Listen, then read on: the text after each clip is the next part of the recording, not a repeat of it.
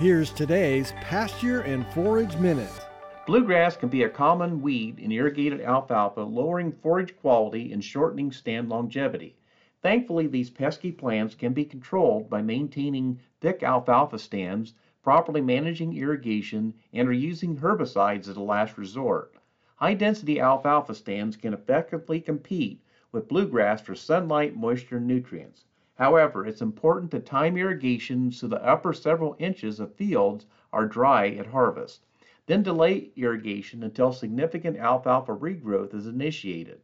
Unlike alfalfa that has a deep root system, bluegrass is shallow rooted and will not compete well with alfalfa if the topsoil is dry.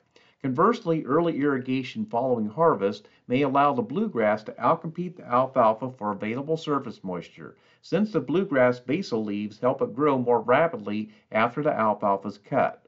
Once alfalfa regains some regrowth, it will compete well with the bluegrass.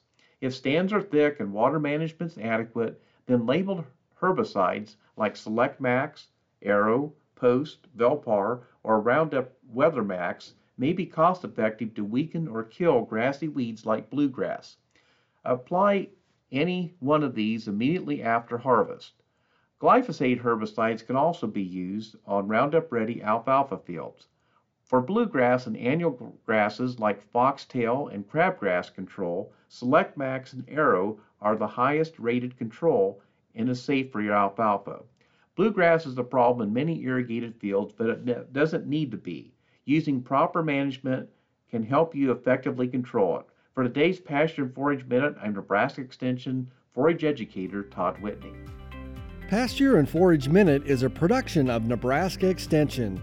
For more information on how your university is serving Nebraskans, go to extension.unl.edu.